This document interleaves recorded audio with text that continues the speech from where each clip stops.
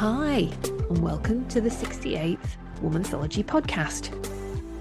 My name is Fiona Tatton, and I'll be your host.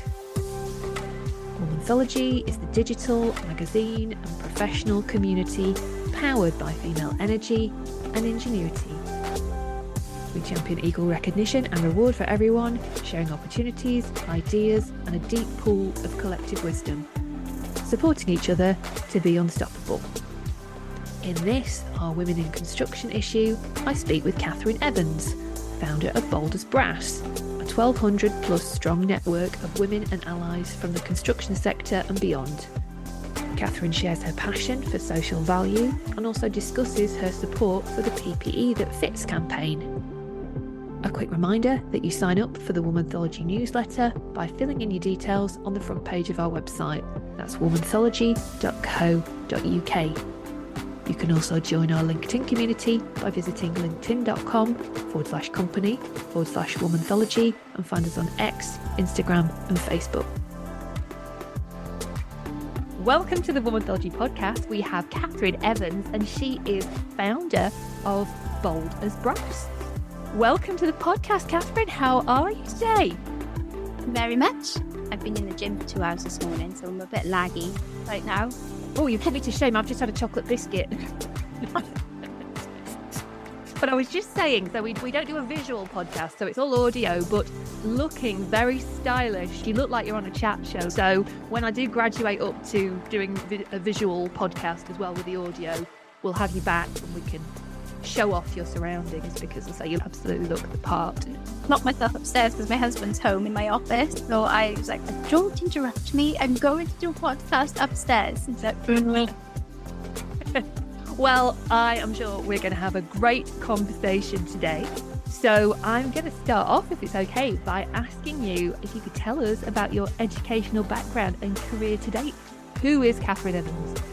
Well, I guess for geology-wise, it started when I went to Gowerton School, that is Gower, Swansea kind of way, and we had an amazing teacher called Mrs. Tanner who did geography and then geology A-level, and she was just fantastic. She was just such a lovely, lovely teacher, and quite a few of us out of that class have turned into geologists and still are geologists.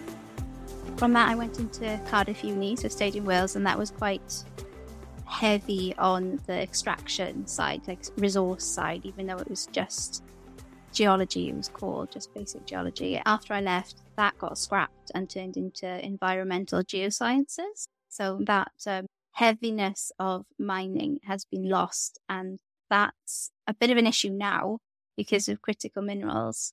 We need to have more people who've got this mining experience and mining knowledge to be able to extract the critical minerals which we need for the green revolution.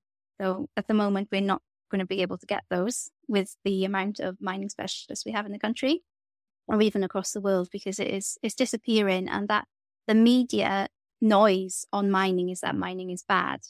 But everything that you touch, everything that isn't living now or was, is come from the ground at some point. So something that's also really important to me is that mining heritage, mining knowledge, and the way that people see it needs to change. It's really well regulated. We're just watched so closely that you just can't take a foot wrong. And people genuinely care. They care about the community that they're in. They care about the environment that they're working in. They care about what we put back into the environment. And it's not this sort of oil tycoon vibe that people think it has. So it's about the management, and the sustainability is built in to what's being done.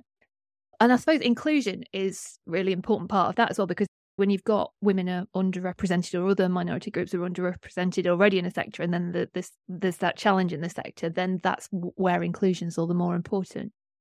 Yes, when you've got a group of people who have all got the same-ish background, and they all have the same-ish experiences, the same-ish upbringing, then they will come up with the same-ish ideas. So that's the diversification of people from different backgrounds, different jobs entirely, and like different viewpoints, different lenses, and people see things different ways. And then you start to cover all the bases. So by having people we see it now with the decisions that were made during COVID and how things like domestic violence, domestic abuse got completely missed because everybody making the decisions had never found themselves in that situation before or was aware of that kind of situation. The way that bus routes are dotted around the place to help people who are leaving the town to go to big jobs somewhere else, completely missing that these are little bus routes that people who want to stay inside the village, just take their kids to school, get back on the bus, go and do a part-time job, come back, get the kids out of school, take them to Brownies, come back. That's what they need to be, and that's where they need to place them. It's seeing that you can't just have this one viewpoint. You need to have multitude of viewpoints to cover all the bases. Everybody's got blind spots, but when you've got all of these people together, then the blind spots, you can see through them. And can you tell us about the work you've done to set up Boulders Brass and how that came about? Yes, I went to a conference. It was July 22, so it was only last year. I went to a conference after I came back from having my second baby. It was a mining conference, and there was a woman who I noticed was really being discriminated against. She was the one who was giving the talk. She got cut off completely. And there was even somebody who was talking on the phone while she was doing a presentation, which made her really nervous. And I really felt for her because you could see all the link words were coming back in then. And I just thought, oh, this is going so badly for her. I can feel her pain. And then to have somebody just go, right, so we're stopping now. We're going to break for coffee when she hadn't finished. And I thought, oh, we've had plenty of people overrun so far, all men who haven't been stopped. They've just been allowed to finish. Why are we doing this? I stayed for the AGM and I let rip completely, which it didn't go down well. But then there were also a lot of people in the room who were like, yeah, me too. So I thought there's something needs to be done here. We need to have something to help these women who I also spoke to around the table then and throughout the conference to say, how is it going for you in your place of work? How do you feel your career is progressing? And you can really tell these women felt like it was them who were the problem because there's so little representation of women in the companies that they work for, especially at the higher levels. They didn't have a voice. And when they spoke up, they were silenced or told, I don't see it that way. They didn't understand that it was society, not them. That this is a patriarchy at work. It's nothing to do with them and how they put themselves out there. And if they get aggravated and return a comment with passion, that's not them being aggressive. They're not bad people. And these are women who are a good way into their career and really feeling bad about themselves. And it was like, oh, it's just filling me with rage. It was like, I know it's not you. This is what I've had my entire career. And I've been lucky enough to meet a lot of women who said exactly the same. And I know that it's not this. And I want you to know that it's not that. So I was like, right, Boulders Brass, something to set up, something to bring these women together, which in the beginning was just like us down in the Southwest, but it grew so quickly up and down the country. And now we've got about 1,200 members since July last year. Wow, that's amazing. Yeah, just obviously a gap that needed to be filled there and help these women along. And we started off, we were having support calls where if you had an issue you wanted a bit of support with, we would support each other together with the knowledge that we had because we already had people from undergrads to CEOs and heads of organizations. We had enough experience that we could bring each other on through that. So there was that in the very beginning. And then I had a couple of coaches approach me and say, we really want to help. If there's anything we can do. So they gave an hour, like a webinar, and that became quite a thing that was really well received because these women had never had any access to career coaching. And I felt like it was making a massive difference for me. And some of the women who were always there, they said it was making a massive difference to them. So they were making sure that they made time for each one that we had each month. And then they went and got some more career coaching or pushed inside their workplace. I want to have career coaching. You pay for that for me and I will turn into the leader that you want me to be. So that was working really well. We've got quite a few more women who want to give their time as well in different ways. So we've got people who will help women who are coming back from maternity, just general career coaching. for women working in male heavy environments. We've got a really, really amazing woman who's come on recently, and she is an ex-midwife.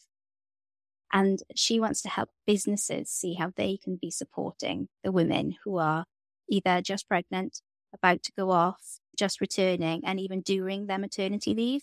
And I think that's something that is so missing.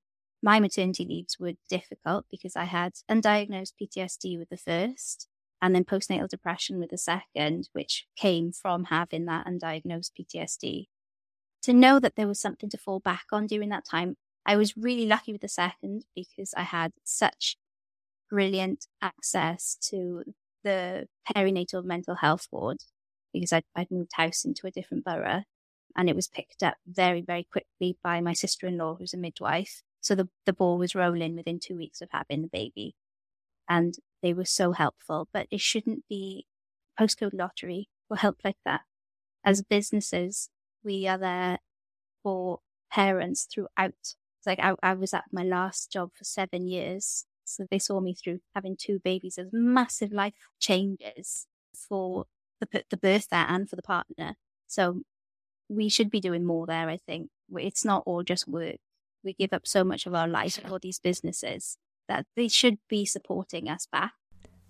I think you're absolutely right, but I think it's also people who might be caring for elderly relatives. It might be people who've got a long-term health condition, people who've got a disability.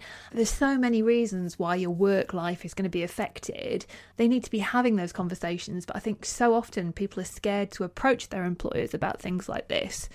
The other side of this is when you want to change your job. So many people will stay in a role because there's some flexibility there, but there's people not living up to their full potential and not living up to all the things that they could be doing.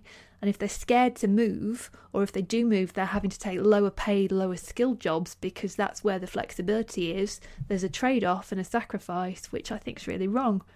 Obviously then the gender pay gap either stays the same or gets bigger and it just feeds itself, which I think is probably a whole extra podcast.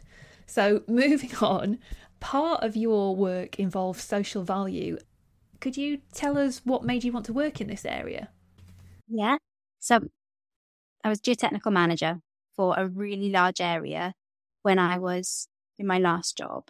And the bit that gave me the biggest, not buzz, but like the fuzzy feeling that made me so happy was actually supporting the quarry managers when I went to see them.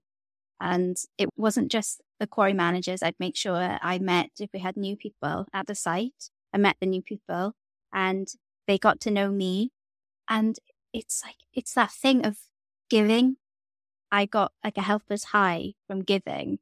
And I would always say, can I help you first? Is there something I can do for you?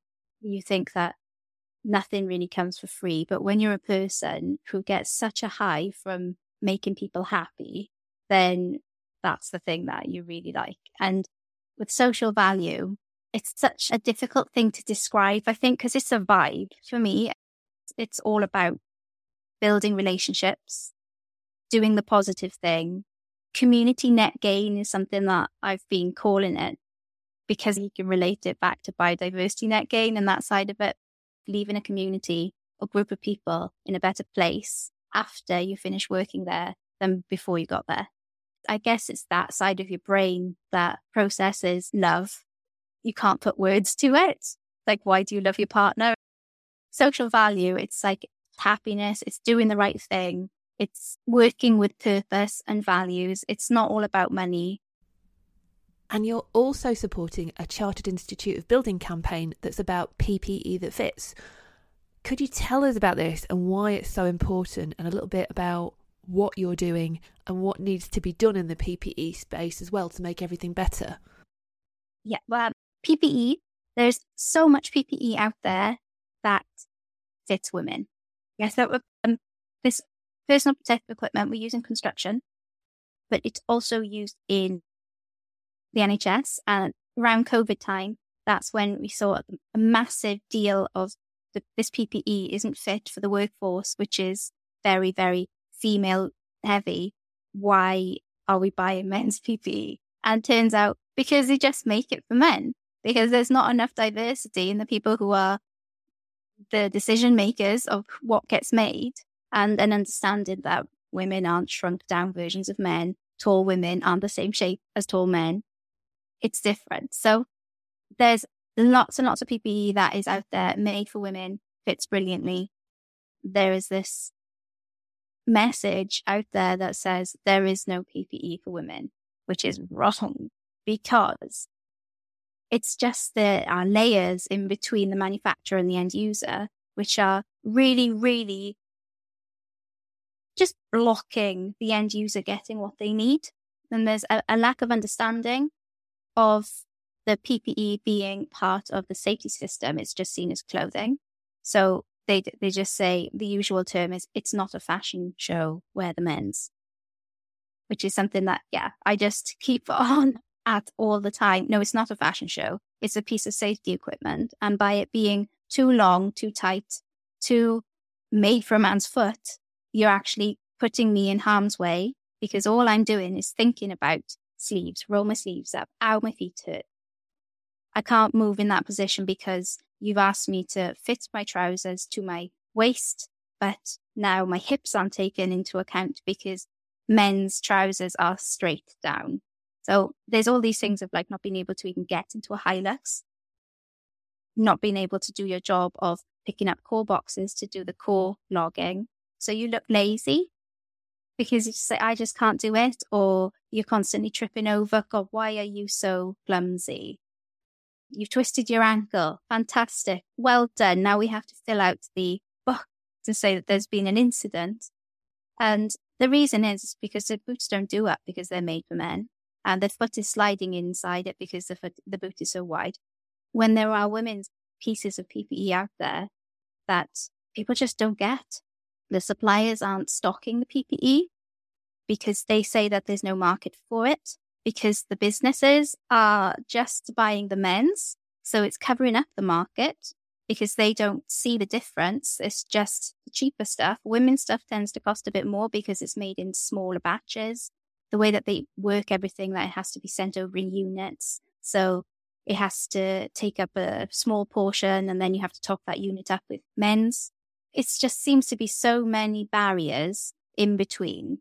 And another really big barrier that is not helping the situation is where the HSE just sees it as the end layer of the safety system.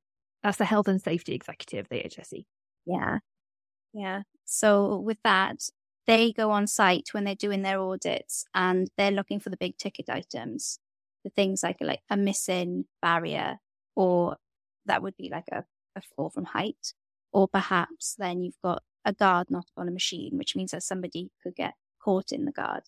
But all these things don't matter to somebody getting hurt if that person has already twisted their ankle walking from the compound to the machine because of the PPE that they're wearing. And there are even regs in L25 regulation 4.51 that says it has to fit. PPE has to fit, and things have to be taken into consideration, including protected characteristics of gender, ethnicity. So why is it still being ignored? Because that's just causing people to not bother because they know that they won't get caught out. Nobody ever gets a fee for intervention on PPE. They get it for the big things. So that's something that needs to change, and the HSE needs to realise their responsibility in this as well. We'll have to keep talking about that. So we shall support you on whatever we can do, and the campaign more broadly, really happy to help and to amplify the messaging around that as well. So we are here to help you. How can the Womanthology community engage with the work that you're doing and engage with what you're doing as Bold as Brass? What would you like people to do? You come and join Bold as Brass. Bold as Brass Allies is there for anybody at all. So you don't have to work in construction. You don't have to be a woman. It's there for everybody. And it's there so that we can build better allies. So an ally of any form. So it doesn't matter if you don't understand what goes on in construction, you're nowhere near construction. The fact that you're learning about what it is that is affecting women because of the patriarchy, it's going to be shared. it's going to be pretty much everywhere. So there's that side of it. Yes, there's pushing the positive message that there is PPE available. And by using the PPE That Fits website, you can find what you need. Making sure that people in positions of influence are taking into consideration different needs, intersectional needs of all people, and not just seeing the world through their own eyes and thinking that's all it is.